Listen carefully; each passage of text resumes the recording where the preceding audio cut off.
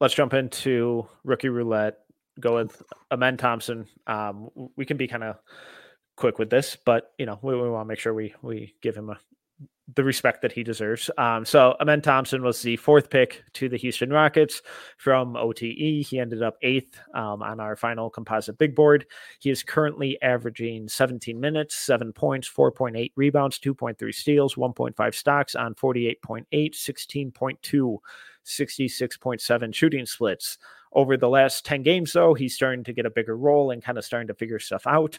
Over those 10 games, he's averaging 21 minutes, 9.5 points, 7.5 rebounds, 3.4 assists, 2.2 stocks on 53.7, 20, and 70 shooting splits. Rucker, what have been your kind of early reactions with Amen Thompson's rookie season? I think it's right on schedule. I think, a lot of people are going to want Houston to be like, hey, he's got to play way more. I think they're doing perfect job with Amen. Sorry if I'm a little off of, maybe I'm not 100% accurate here, but I know like beginning of the year, then he had that injury, was out for an extended amount of time, came back. They threw him in the G League to get him some run, get him up to speed. He had crazy numbers. And then, you got a coach now that's holding this team accountable, and Van Vliet goes down and he's getting an opportunity now to play extended minutes. Like you just hinted on his last 4 games, he's averaged 12.5, 8.3 rebounds, 3 assists, 1 steal, 1 block, 55-0, 62.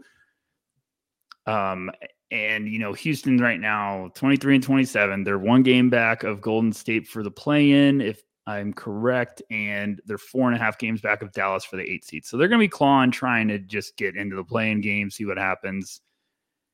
But I think what I've loved seeing from Amen is what me and you kind of talked at the beginning of this show before we even hit record, is he's starting to look like his brother on the defensive side of the ball, which I think is a big tip of the hat to Ime Udoka and that staff. For rookies are going to come in and be like, hey, I'm this stud top 10 pick. Like it's, I'm going to be starting soon. And good coaches are going to be like, you're going to get on the court while playing defense. And what we wanted to see with Amen from his OTE days was, could he unlock that consistent defensive ability? He's making some fantastic plays. That Indiana Pacer game, he was all over the place. There's just flashes where you get to a point watching him where you're like, this kid figures it out, and everyone buckle the hell up, because it's going to be fun, but it's obviously the shot. But he's just figuring out stuff now that's not even related to the shot. And, you brought it up before we recorded. You're like, man, he's figuring out what to do off the ball, which is everything we said at OTE. I was like, he's got to figure out how to adapt off the ball to really find another level of his game. Go ahead. Which is a tough pivot to make when you've always been the on-ball guy, when you've always been the creator.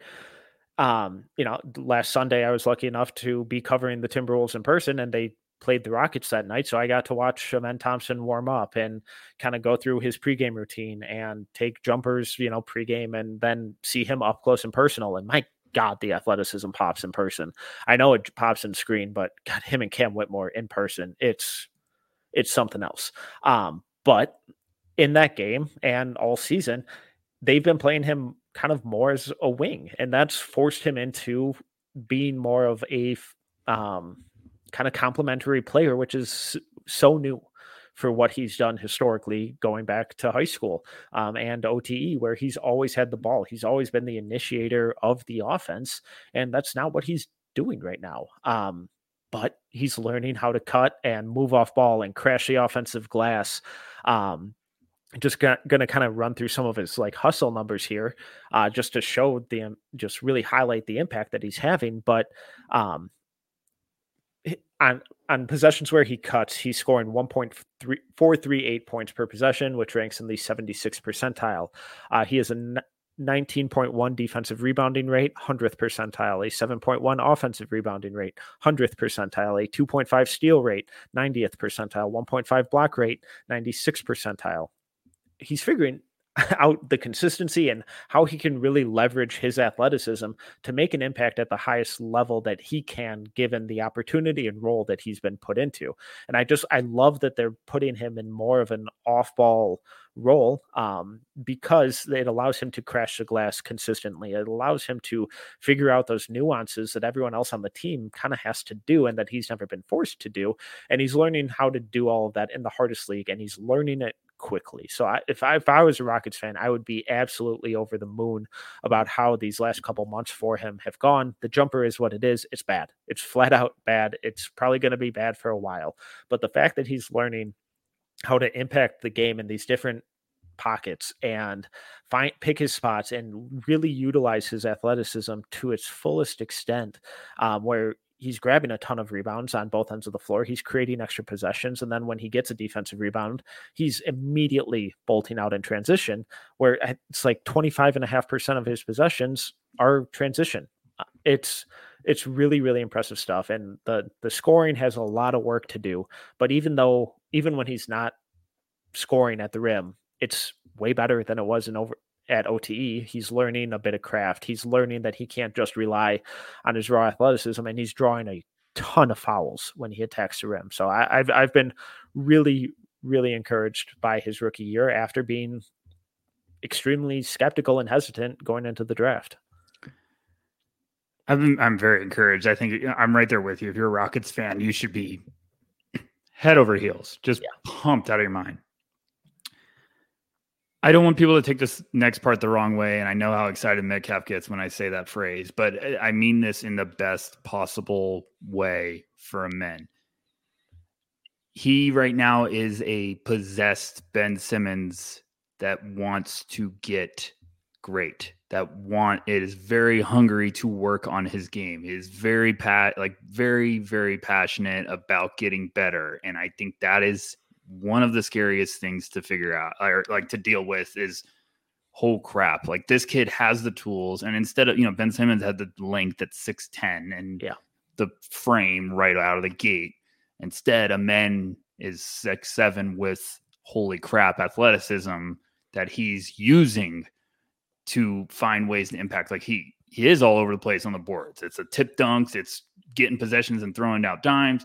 The playmaking is still there. It's fantastic. Some of the reads he makes, you just like, you see flashes all the time. You're just like, oh my goodness, when this kid keeps figuring it out and keeps playing, and the confidence keeps building, and he's going to keep working on his game. Like, him developing off the ball is so huge, because he's always going to be a weapon with the ball in his hands. But if he can become a weapon off the ball, then you have a nightmare even without the shot being there yet.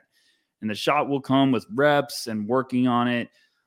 It's still a problem. Like, I watched that Pacer game. He had a wide open corner three from a dish and airballed by a foot. But it's okay. It's work in progress. And you're seeing that he's got that next play up mentality too, which I love to see with rookies, of just, okay, what's next? Like, I'm flying all over the place.